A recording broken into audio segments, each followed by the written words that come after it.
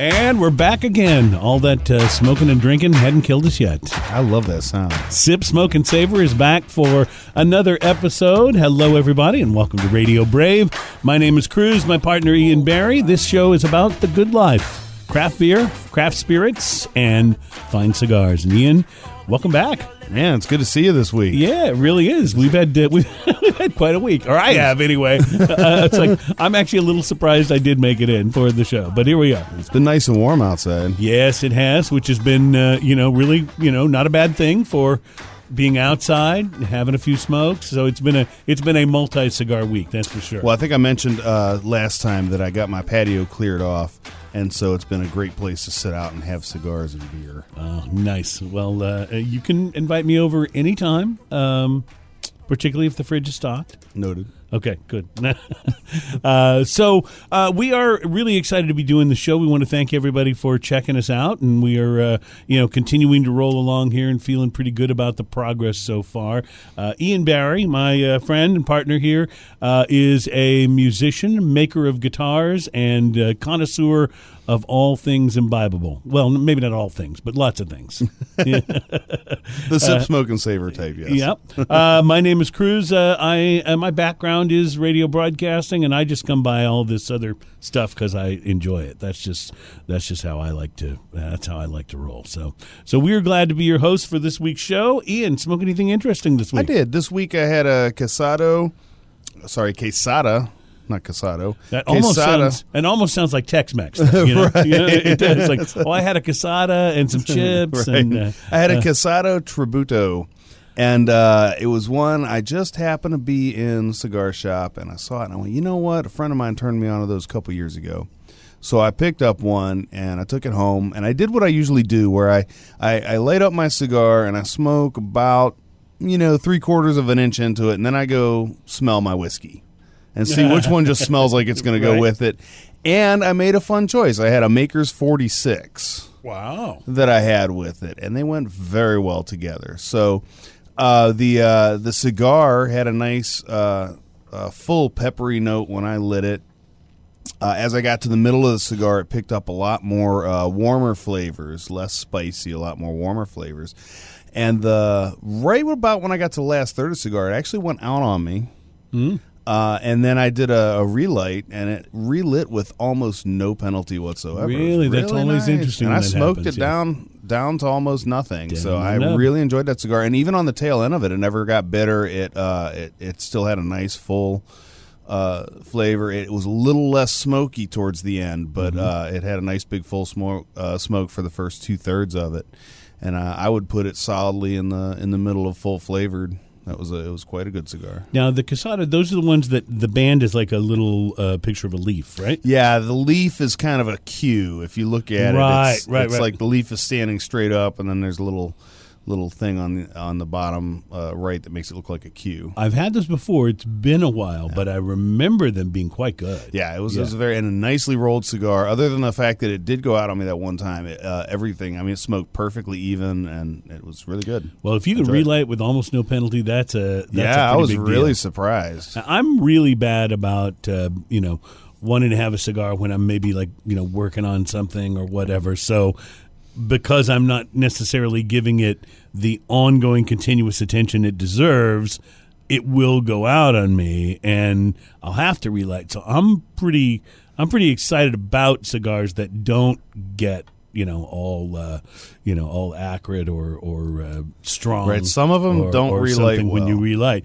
especially if you're just in the middle. I understand if I leave it sitting in the ashtray for hours, but if it just went out and I relit, I don't think it's a bad expectation to think that you can do that without it, wanting to just zap you. Well, one of the things I got in the habit of, if I suspect that my cigar is getting low on its light, is instead of puffing, I will blow and see if I'm getting smoke. And if I don't, then I never draw that staleness through this cigar. Right. Yeah. If I can blow it, and that makes a big difference on when you relight. Yeah, it really does. It really does. I remember when I first started smoking cigars, I bought one of those.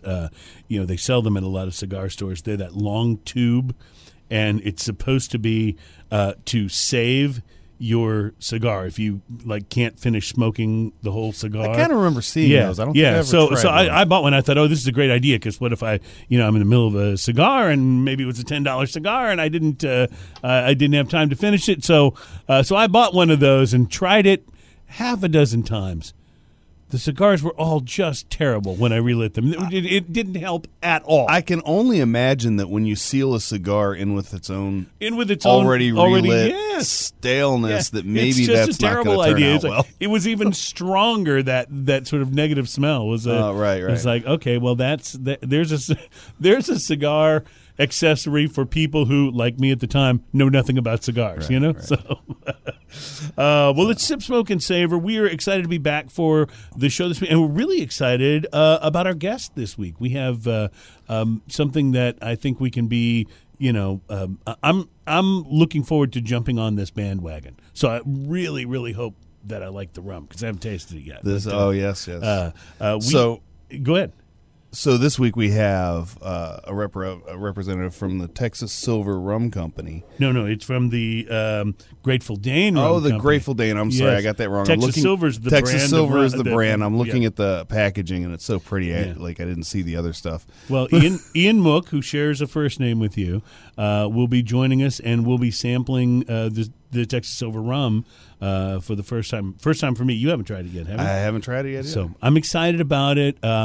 My wife ran into, I think it may have actually been Ian, we'll ask him this, but ran into him, I think, sampling stuff at a Specs and came home and told me all about it. She goes, it's the first rum distillery in Houston, and you got to check these guys out. And so fast forward, and here we are. So Pretty exciting. Yeah, so excited about doing this. In Stogie headlines, there are more FDA regulations coming, and they're going to change the cigar industry in a couple of ways that you should know about. It's like there's pros and cons to the whole thing, depending on where you are. But one thing's for sure, it's going to mean there's a lot of new cigars coming out between now and the next couple of months. And then it's going to mean there's going to be an absence of new cigars coming out for a while. So we'll tell you what that's all about and why. That's coming up on the show. And do a little craft beer tasting. You had brought this beer in a couple of shows ago. We didn't have time to get to the tasting, so I brought it back today. It's the Arrogant Bastard Kentucky Bourbon Barrel Aged beer. So You're so much better than me. I can't believe you still have it. I would have. You have no idea how close I came to not having that. And I'd have just drank it, and then for all you know, I post it on replaced Facebook. it. Yeah, for all you know, I replaced it. So, so we have all of that coming up, and there's a lot of other stuff going on we want to talk about. Really quickly before we bump to the break, I had a very interesting cigar this week. I smoked the Hammer and Sickle Tradicion Toro. I have never had one of those. These guys make, I think, a vodka as well, but they do have a line of cigars. And the only one I've ever seen, I was looking at their website, the only one I've ever seen is the Hammer and Sickle Tradicion, which actually has the sort of Soviet hammer and sickle logo on the cigar band. There's 3 or 4 other different kinds. These come in, although I just got an individual one, but they come in a glass box if you buy a box of them. It's a transparent glass box, which is really different. So I thought, this is probably more like a novelty. And also, I could tell by the wrapper, it was a Connecticut shade wrapper. I thought, this is going to be a lighter one. It probably will be, like fine for an earlier in the day cigar, but not going to be really necessarily my taste. Man, it was great. It was mild to medium bodied, and the thing about that was it did not sacrifice the flavor. It had nice complexity, and I thought it was really good. Leather, a little bit of pepper, a wonderful spiciness. Got to tell you, surprised me for a Dominican. I thought it was nice and full flavored without being full in terms of strength, and that's kind of a rare thing. So I enjoyed it. I recommend it as long as you don't have like Cold War issues with smoking something that has a hammer and a sickle on it. You'll probably enjoy it. So we'll try to put a post of that up as we get our Facebook stuff and all that together, and we'll get back to you on that in just a minute. Coming up, we're going to talk to Ian Mook from Grateful Dane Rum. Excited Looking about forward this. to that. It's Sip, Smoke, and Savor.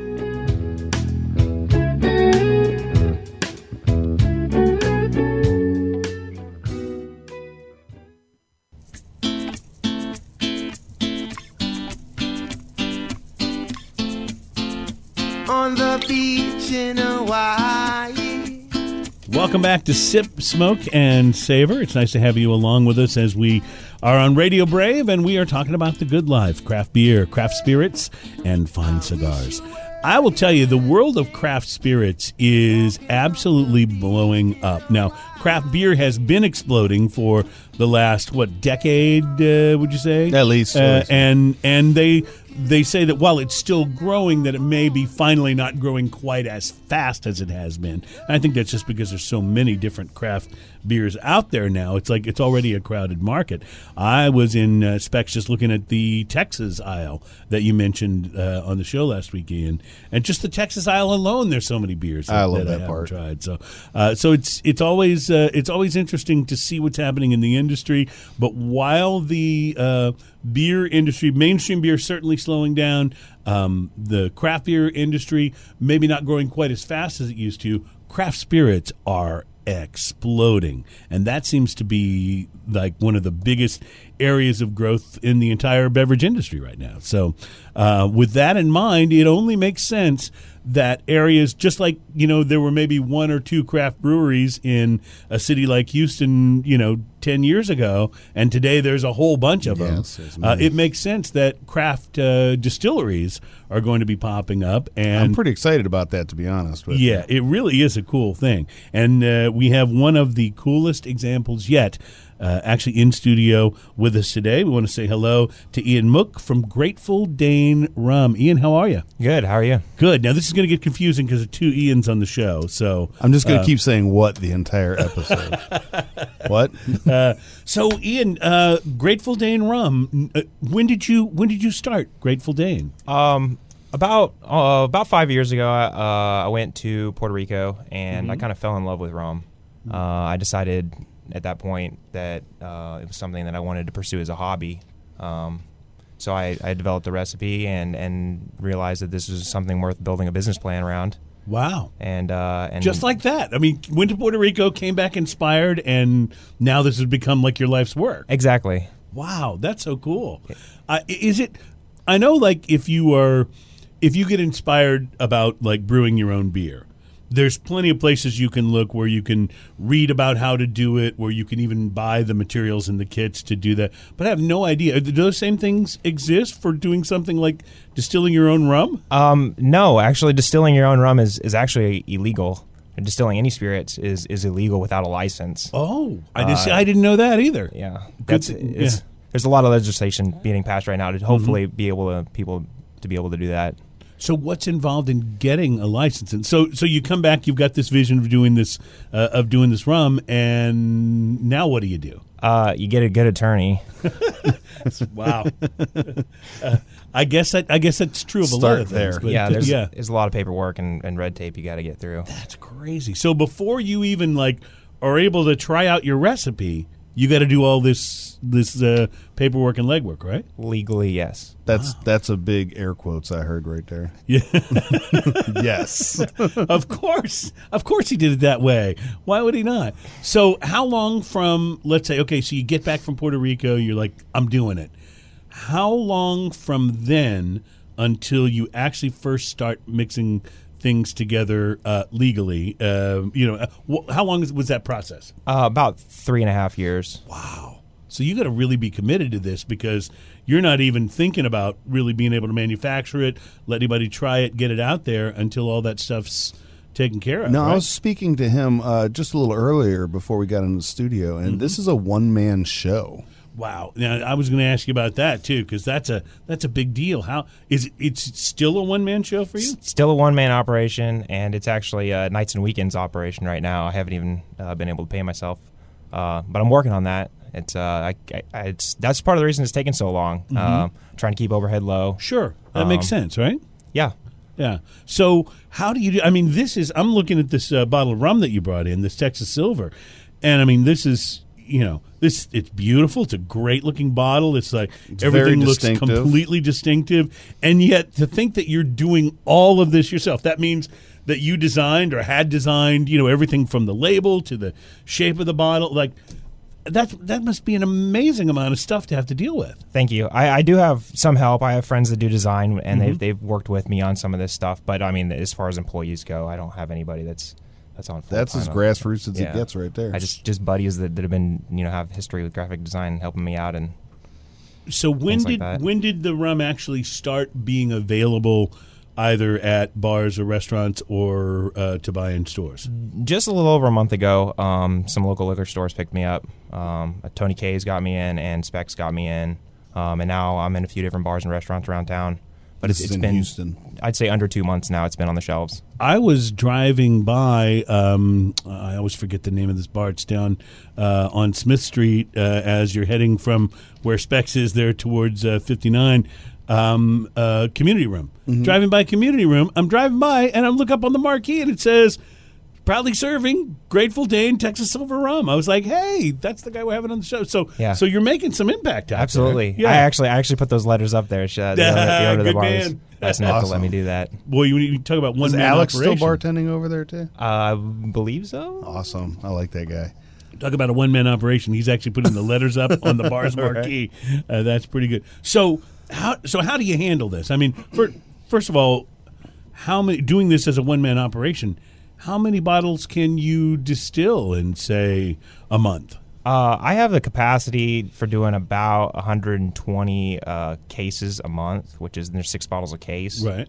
But That seems like a lot for a one-man operation. yeah, it just takes dedication and time, but it's possible. Right now, I'm not selling that many because I'm trying to get out to the market, but I have the capacity for doing that. That's really awesome.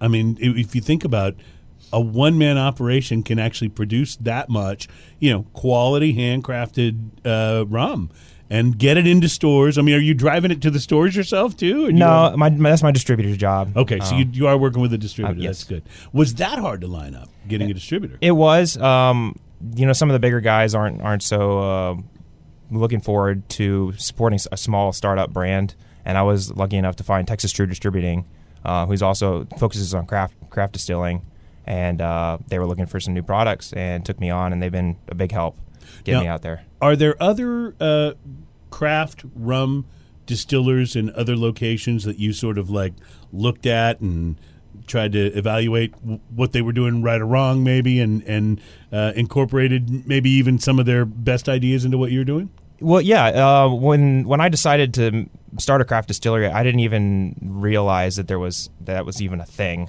I saw craft brewing, and I said, Right. I want to do this in the craft spirits. And then once I started doing my homework and building my business plan, I realized, there is a craft distilling market, and there's a few different Texas rums out. They're all really good.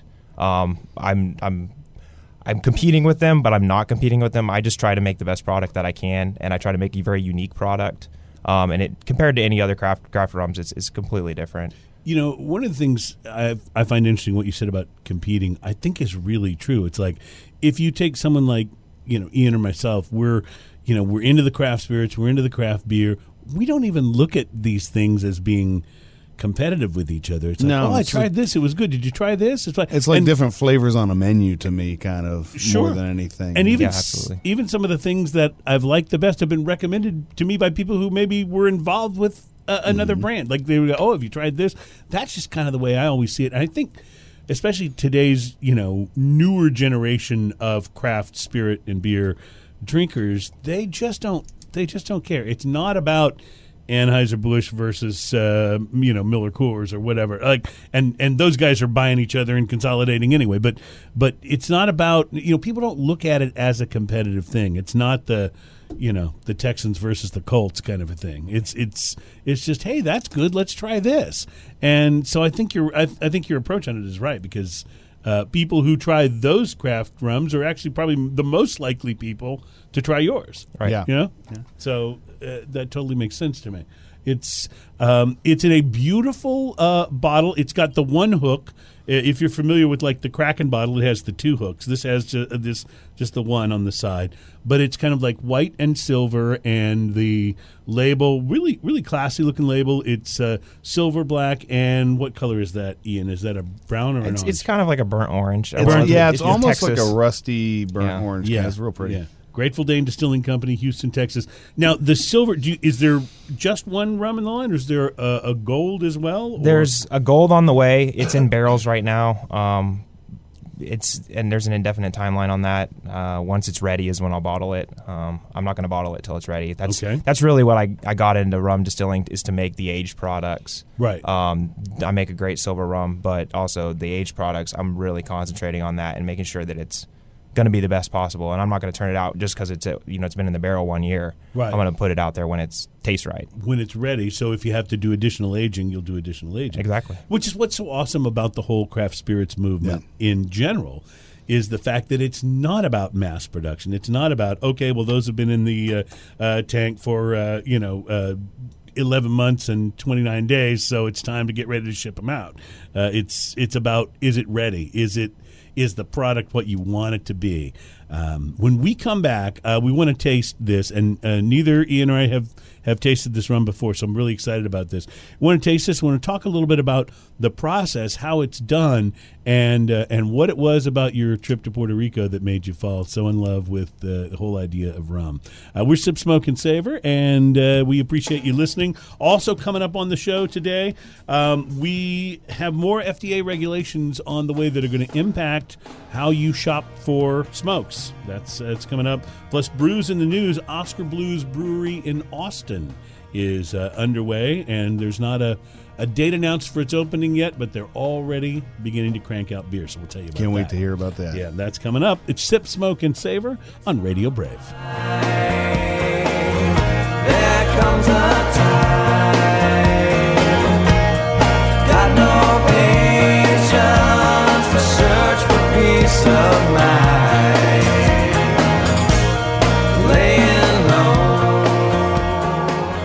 wanna take it slow.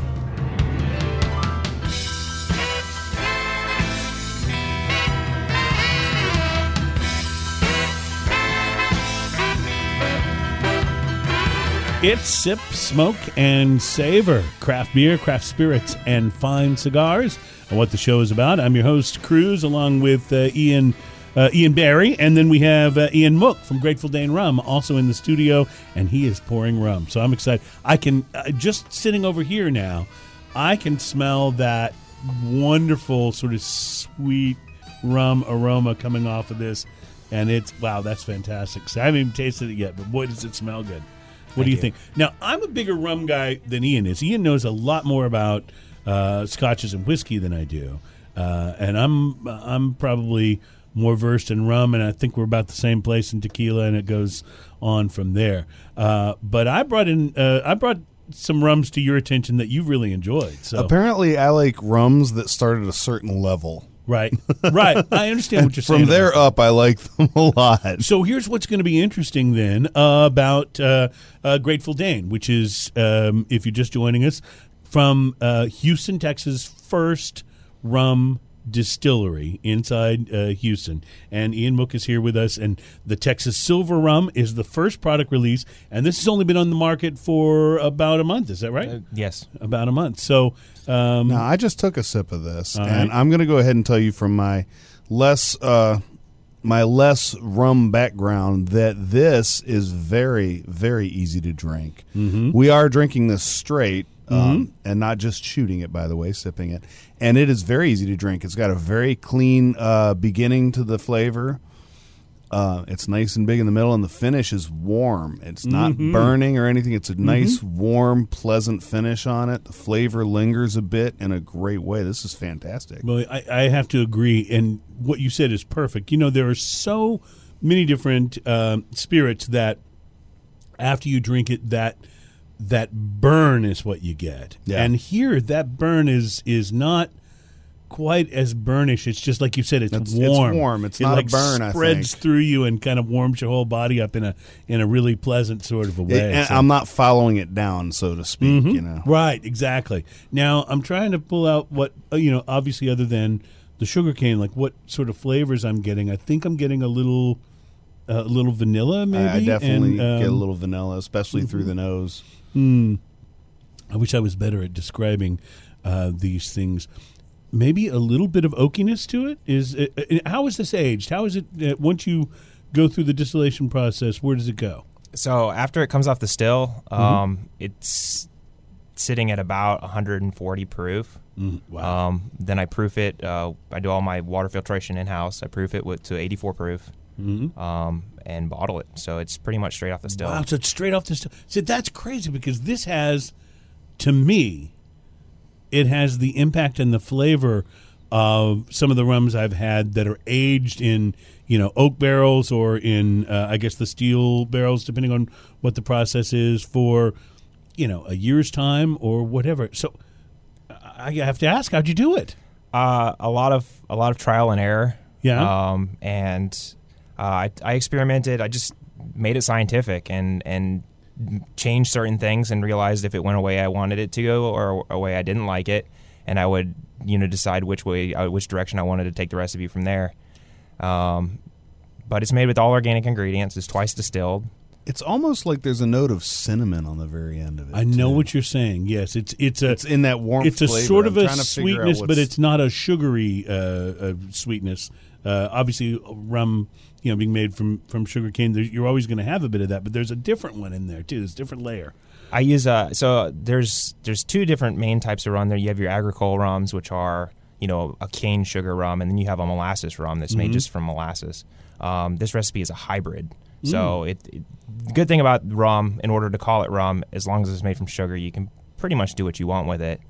So I was able to kind of come up with this hybrid recipe, and that's what makes it. You get your heaviness from that heavy molasses. Yes. But the good cane sugar that does have those caramels and the dark molasses notes in it as well, they just blend so well together. This, I knew I should have paid attention in math class. Because this is the kind of stuff. I remember sitting there in math class going, when am I going to use this? I'm not going to be an architect or an engineer. I don't need to know that. Now I understand why you would need to know math, right? This is about formulas and percentages as you sort of adjust and like you said, trial and error through getting this how you want it. I have to point out, I think at the price point that this bottle's coming in, I think this might be the best rum I've tried so far. Thank you very what much. is? Do you mind talking about price point? What No, what is this going to retail for? So it's going for about $25, $24 to $25 for a 750 milliliter. It's a little bit more than most. You can get your Bacardi for $12 for Sure. 750. But again, I'm not trying to compete with that. But you can also pay $100 or more for a bottle of rum too. Absolutely. But for a silver rum, it's very different than most silver rums. So the reason that it's the price point that it is, marked a few dollars higher than most other competing silver rums, is just because of the price of ingredients that goes into it. Okay, that makes sense. It's as cheap as I can make it. That makes sense, though. Yeah, as far as the price point goes. But I'm using quality ingredients, quality packaging. So that's why You mentioned that the rum is twice distilled. Explain for me what because you see that all the time about vodkas and rums and different things about them being distilled twice or three times or four times. What happens between the first distillation and the second? How does that change it, and why does it make it better? And would it be even better if you distilled it a third time, or is it where you sort of hit the sweet spot? I've tried distilling it 3 times, and it makes it too neutral. But Interesting. so the first distillation, you ferment rum and molasses with water, and you add some yeast, and it ferments. You end up with about a concentration of under 10% alcohol. This big brown soupy mess. You put that in your still, and basically your first run, you're just stripping the alcohol off of that. So technically speaking, if you have 100 gallons at 10% alcohol, you're going to get 10 gallons of 100% alcohol out of it. So I do that 4 times with 4 different fermenters full of rum, and then I have enough that I can put all that once distilled rum back into the still. When it's distilled once, it's got a real heavy burn to it, and the flavors are really overpowering. But the second distillation Smooths it out? really, it smooths it out, and that's where you make what's called cuts. As it comes off the still, the very first stuff that starts coming off the still it's got a lot of bad stuff that gives you the hangovers. That's why cheap alcohol, they go into those heads, Right. and that's where you get your hangover from. Whereas I make very conservative cuts. I use just what they call the carts, and then when you get towards the end of the run, you get into your tails, which gives you kind of almost like a wet cardboard flavor. Mm-hmm. Which if you're aging a barrel aged product, you want some of those tails because those develop your flavors better in the barrel. But I don't, and the silver rum, I don't put those in there. I So just, to a certain degree, you're sort of lopping off the front and the back and staying with just sort of the sweet spot in the middle, right? Exactly. You call that And- the heart? the heart, and any distillery, any distilled product, they do make cuts. It's just where those cuts are made, it determines, where your flavors come from, and also, if you're going to have a headache the next day or not. So there's so many variables then. There is. So you come back from Puerto Rico, you decide you want to do this. How do you learn the process? The internet's a beautiful thing.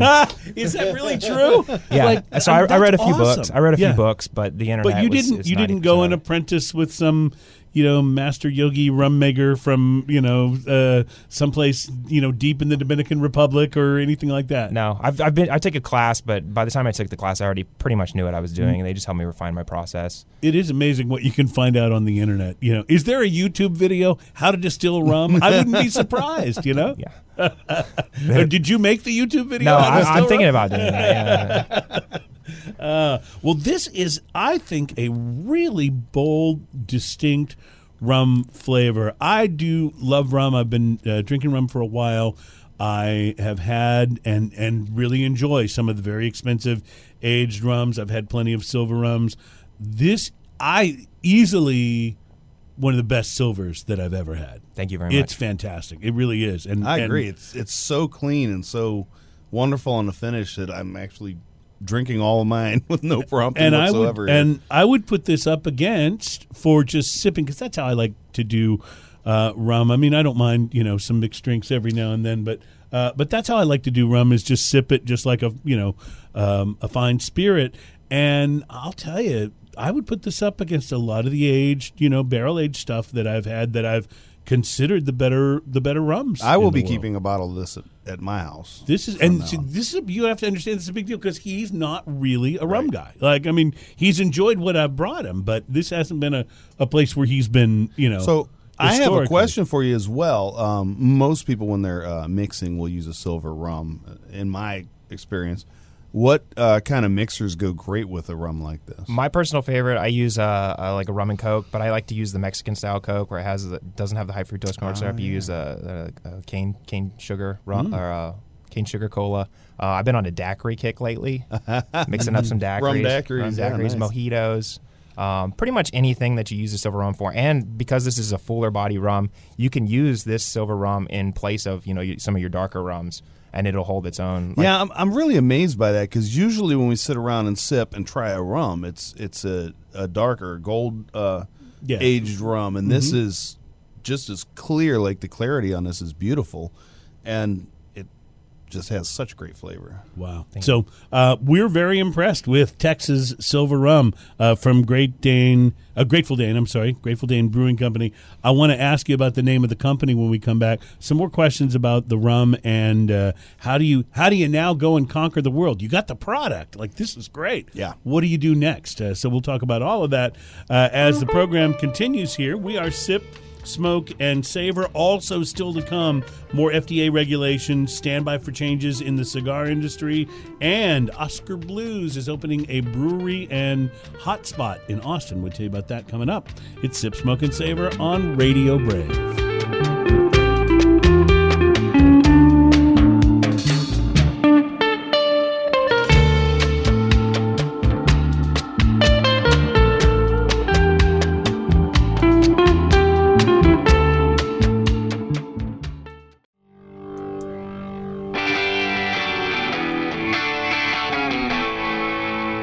Oh, yeah. Sip, Smoke, and Savor on Radio Brave. Love the foos. Gotta love the foos. It's nice to have you guys listening. Our guest today on the show is Ian Mook from Grateful Dane Rum, Houston's first craft rum distillery. We'll get back with Ian in just a moment, but I did have some stogie headlines for you. If you have noticed, if you've been to your local tobacconist, wherever you buy cigars, and noticed that there seems to be like an explosion of new brands, there's a reason for that. New brands and new blends. The reason is because the FDA regulation changes that are coming are going to mean that new cigars that are introduced into the market have to be pre-approved by the FDA, and this will begin on August the 9th.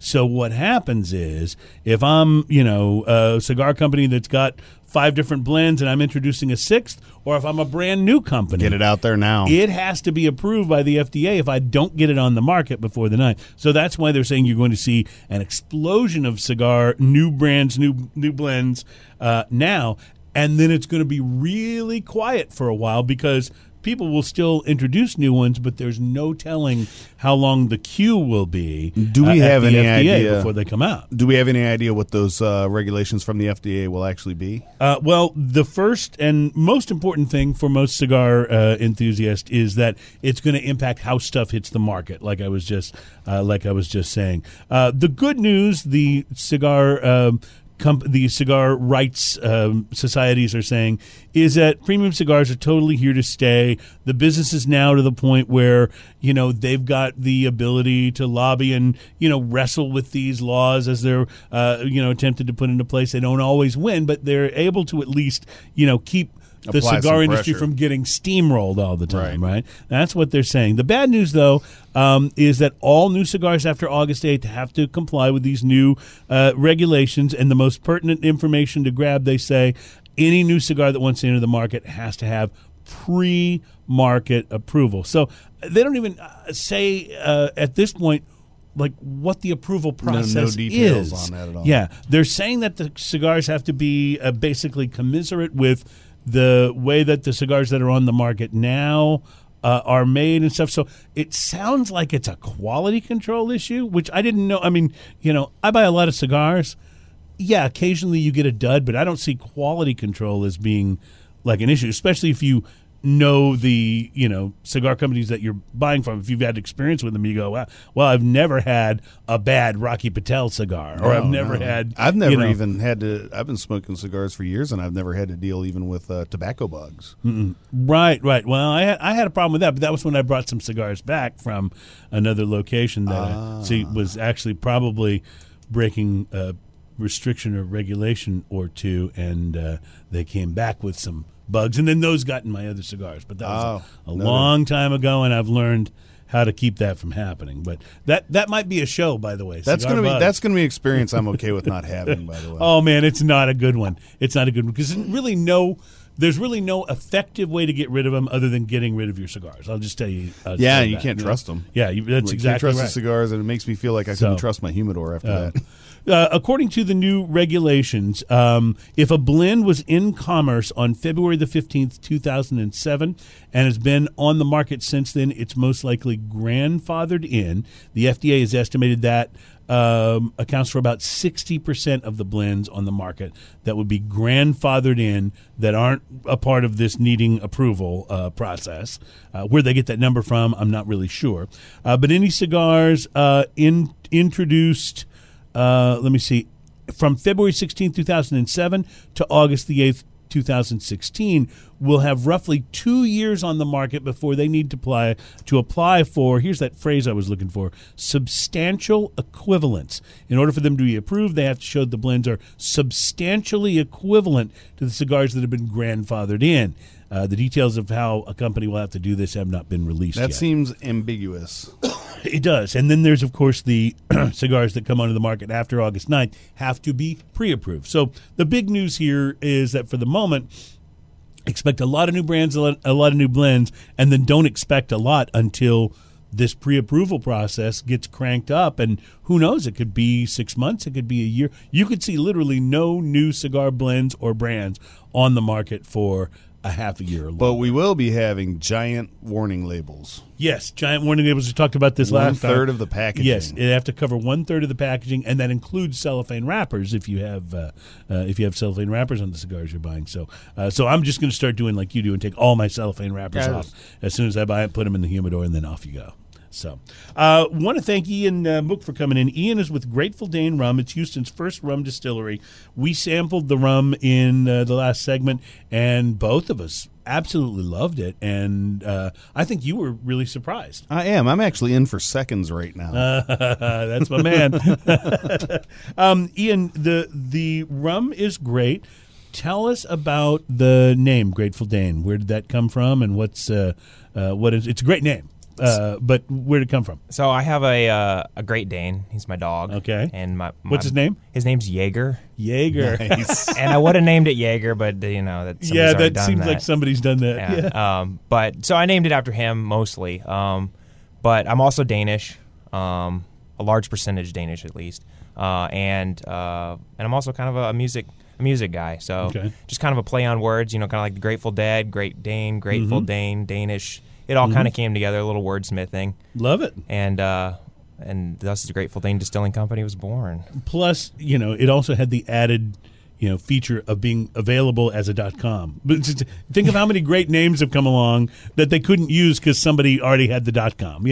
So I'm sure that was probably a good thing. Were you happy when you discovered it was still available? Yeah, well, the website's actually GratefulDaneDistilling.com. Still, yeah. But yeah, it's good that nobody else beat me to that one. So you're producing. You said how many cases per month?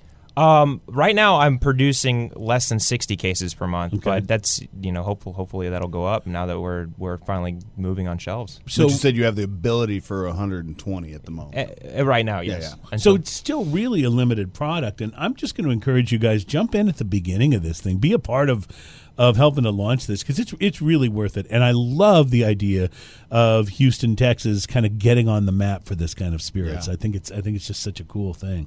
Where are you? What part of town are you based out of? So the distillery is just outside of Loop 610, just south of Highway 59, Okay. just on the other side of 59 from the Gallery area. Just a warehouse industrial area with a bunch of small businesses. And so what would be next for you? Is do you now kind of wait for sales to sort of catch up and kick in, and then increase production? At what point do you start hiring staff and rolling with this bad boy? I have to hire myself first. I love this. When you put yourself on the payroll. Yeah, once I put myself, that's the next step. Is hopefully I can sell enough that I can quit my day job and start doing this. And once I'm able to dedicate a full time week to growing this product, hopefully it'll be worthwhile, and then we'll start exploding from there. You mentioned the gold because this is we're drinking the Texas Silver Rum. Is it Texas Gold? Is that what it would be called? So what do you anticipate? You said you have some of it coming out now, but it hasn't been bottled or released yet. What do you anticipate the difference being between what we're drinking today and what that will taste like? And then what do you think in terms of when we would find that on the shelves? I'm trying to have it on shelves before the winter. That's a big sales time for the spirits industry. But again, if it's not ready, I'm not going to put it out there just to get it on the shelves in time for. But Love that. The prototype, the few prototypes I messed around with a lot of different toast and char levels in the barrels. And the stuff that I've had, it gives it more of a. It's still a rum, but it gives it more whiskey overtones. It really smooths it out even more. The char in the barrels acts kind of like a filter, but also the toastiness of the char imparts a lot of vanilla just from the oak itself. And there's no vanilla added, no sugar added, but you get a lot of vanilla in the aged product And how long is the aging for the gold? until it's done. Till it's done. So roughly, what would you guess? It's probably going to be about a year. Wow. I use smaller barrels, so the volume to surface area accelerates aging. But of course, production is exactly, lower. Yeah. yeah. So. Now, I don't know a whole lot about rum, but is it in some ways like whiskey where the longer you age it to a degree, the more mellow it becomes? Or is it something where you have a terminal age where it just that's as far as it gets and it doesn't matter after that? No, I mean, you could age it indefinitely. Once you get to a certain period of, I think, they say, after 60 years, you're just not going to get anything else into the... Only 60 years? Only 60 years. So, yeah. But, it's... Damn, I paid so much for that 70-year bottle of rum, too. Oh, man. But it continues to get, you get oxidation. But after about 10 years, depending on your climate and your barrel room, you lose a lot of it to evaporation. So if you had a barrel of rum that you're aging for, 5 or 10 years, and you go to open it up 10 years later, there's only going to be about half of the rum that was in there, just because of. But that angel, what they call the angel share, the part that's evaporating out of the barrels, that's part of what adds to making it special and kind kind of makes it Right. unique. And does that drive the alcohol content up at that point as well? Sometimes it depends on your climate. If like you're up in Colorado where it's really dry, some of the distilleries I've been to up there, they say that their proof actually goes up while it's in the barrels. Oh, wow, okay. Down here, proof does lower a little bit while it's. What is proof on the Texas Silver? The bottle proof is 84, 84. so it's most rums are about 40% alcohol. I'd say that's your average for most liquors, really. This one comes in at 2% extra, so you get a little bonus. But it doesn't feel necessarily like it's got that extra kick to it, which is what's interesting. It's deceptively smooth. Yes. Yeah. Which can be a good thing or a bad thing depending on your. I like it, but wow, yeah. Make sure you take heed. So, Ian Mook is with us from Grateful Day and Rum. Ian, we got one more segment. If you don't mind sticking around, we got a couple of other pieces of business we got to take care of here. But love to talk just a little bit more about Texas Silver Rum from Grateful Dane. By the way, the logo, it's in like a Scooby-Doo kind of font, which I love. Yes. That's great. Thank you. It's Sip, Smoke, and Savor.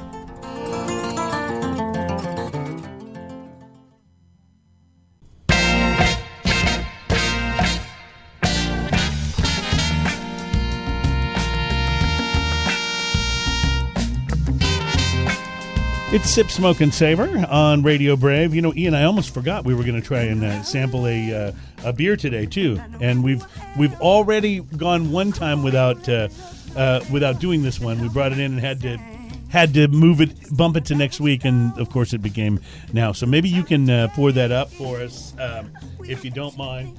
I wanted to share this information. Nice. I want to share this information about Oskar Blues. They are opening a big new facility in Austin.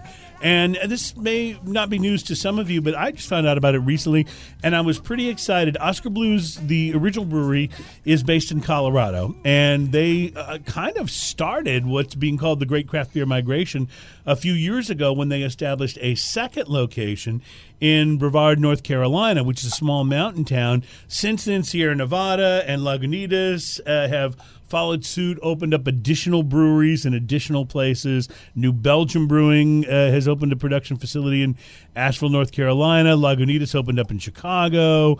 And now Oskar Blues is bringing it to Texas. Their third location will open later this summer in Austin. And also, by the way, worth noting that Atwater Brewery in Detroit with Flemish Fox Brewery and Craftworks has also announced plans to open in Austin as well. So this may be becoming a trend. Very interesting. So according to the Oskar Blues Facebook page, Oskar Blues Austin Facebook page, they say that the brewery's opening is still TBD, but it does feature pictures of the first batch of Texas brewed Mama's Little Yellow Pills coming off the brewery line. The cans do feature a Texas logo on them, which is kind of interesting Fantastic. to see for Oskar Blues. The new brewery is going to feature a tap room and a music space, and there is a special beer release already rolling out across Texas in celebration of the new space. It's Priscilla's White Wit Wheat, which has previously been available only on tap at Oskar Blues to other breweries, and in the restaurant and tap room,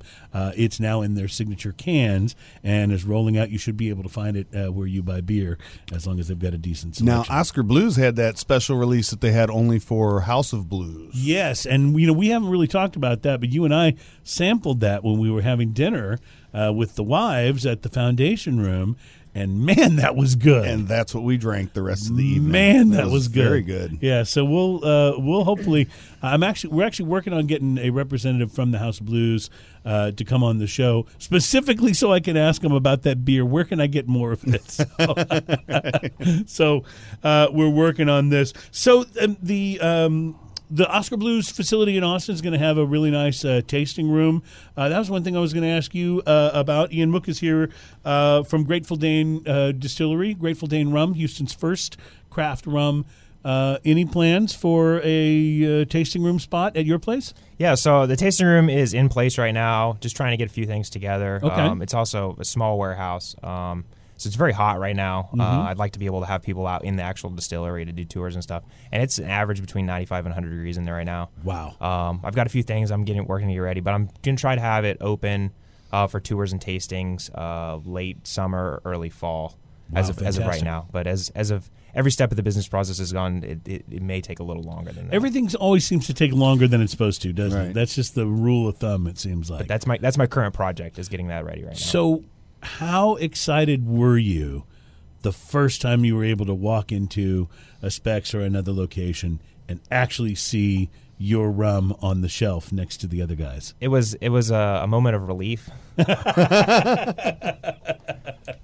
I used to ask that of rock artists when I was doing rock and roll interviews. I would say, what was it like the first time you were like in the car or whatever and heard your song on the radio? This has to be a similar kind of experience, right? Exactly. I thought it was going to be. I thought it was going to be more emotional than it actually ended up being. I was, like I said, when I got there and I finally saw it, the amount of work that it's taken to get there, it was more of a load off. Like, oh Right. my gosh, I've finally a step forward.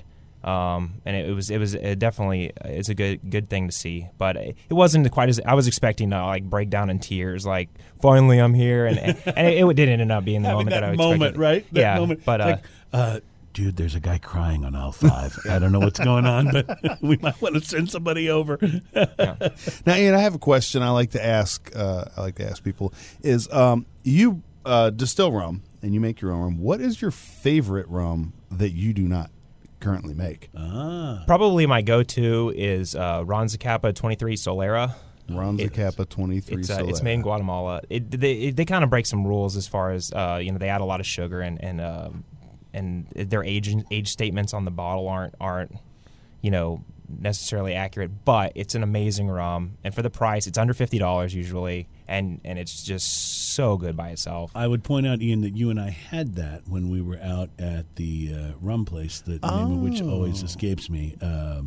That was at Calabash. At Calabash, thank you, which is downtown Houston. Right. We went there for your wife's birthday, and they were doing the rum flights, and that was actually our favorite. That was the one. of the Okay, see, I was rums. about Yes. to ask you. I was about to say, since I don't know the rums and I don't even remember the names a lot of times, have I had that rum? Well, the actually- answer apparently is yes, and it was quite good. What really got me started drinking premium rums is I was at a Cigar Aficionado Big Smoke in New York a number of years ago, back when you could still have a smoke event in New York, and in addition to having the different cigar manufacturers there, and they're doing their samples, there were ladies walking around with samples of rum just already poured into a little, and I was already a premium tequila guy, and it was Ronzacapa rum.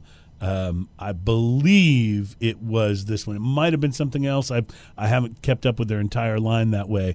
But, wow, that was what I remember sipping that thinking, why am I not drinking this? Well, this is great. Right. And went and bought a bottle, when I got home. So Now, just a short tangent off of what you said. Big Smoke this year, it looks like, is in Vegas. Oh, yes. Are you Sounds thinking road terrible. trip, Ian? I'm thinking road trip. What about it, Ian? You want to go with us to Vegas? I'm down. All right, cool. Let's make some plans after the show.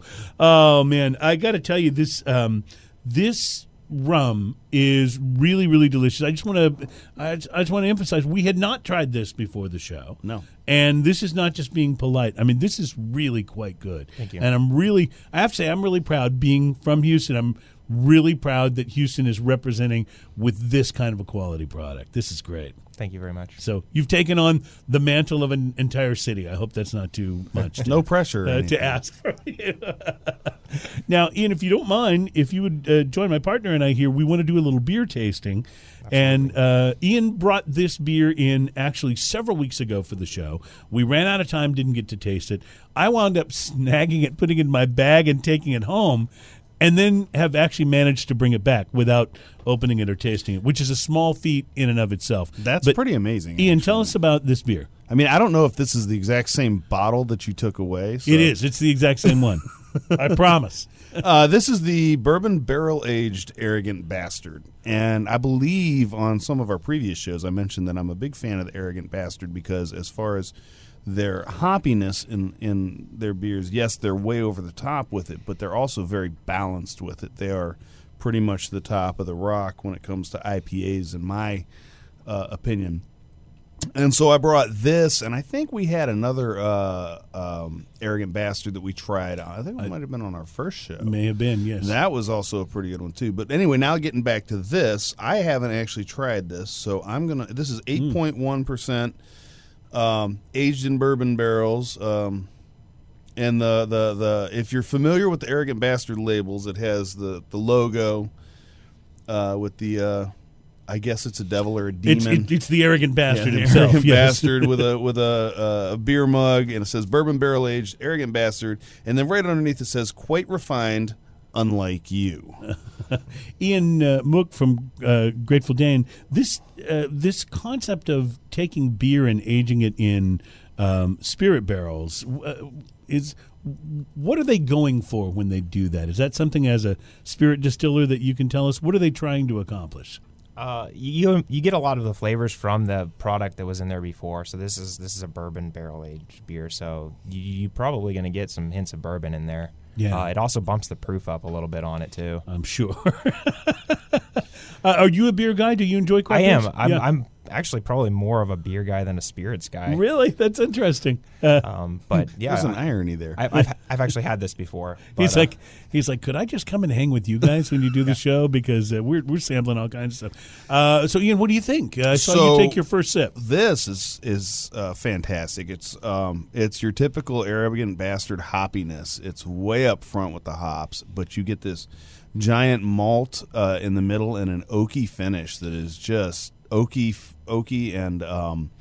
and the bourbon taste, and it's almost gone right after that. It doesn't linger that long. I was going to say that again is always my biggest complaint about the hugely hopped beers is how bitter the aftertaste can be and how long that bitterness lingers, and not in a pleasant bitter way, but in a more unpleasant. And this doesn't really have that at all. It's like that interesting oakiness is takes it away. The bitterness is all up front. Right. And it's gone on the finish. It like barely leaves any on the tongue. So what do you think? This is interesting getting a distiller's point of view about the beer. What do you think of this? I think it's good. The time that it spends in the barrel is definitely hops have a shelf life basically on your IPAs. The longer it sits on the shelf, the less hoppy it becomes. So that's where they put a super hoppy beer in barrels, and it just really smooths it out. And it smooths it out as it maybe loses a little of the hoppiness, but becomes smoother. Yeah, the hops are still in there. They just the potency, all the alpha and beta is what they call it, and that goes way down. Wow. Well, with Texas Silver Rum from Grateful Dane in one hand and with the beer in the other, I'm afraid we're actually out of time. It goes so fast. I love that. It's been a real pleasure. Ian Mook from Grateful Dane Brewing Company. Thank you. Grateful Dane Brewing. Grateful Dane Distilling. I'm sorry. I said Grateful Brewing Dane Company. Distilling.com. I had brewing on the brain because we were doing the beer. Grateful Dane Distilling Company and Grateful Dane Distilling.com. Go and buy the Texas Silver Rum. What does this retail for again? About $25. It's totally worth it. You Absolutely will love it. worth We want to have you come back when you have the gold out, Absolutely. or anytime you want to. Actually, you're always welcome here. It is. It's Sip, Smoke, and Savor. We've had a great week. We'll see you next week, and look at the website. We'll tell you all about it. In the Bill of Rights, Cuban army surplus or refusing of the lights. This is Radio Clash on Pirate Satellite. Beep, beep.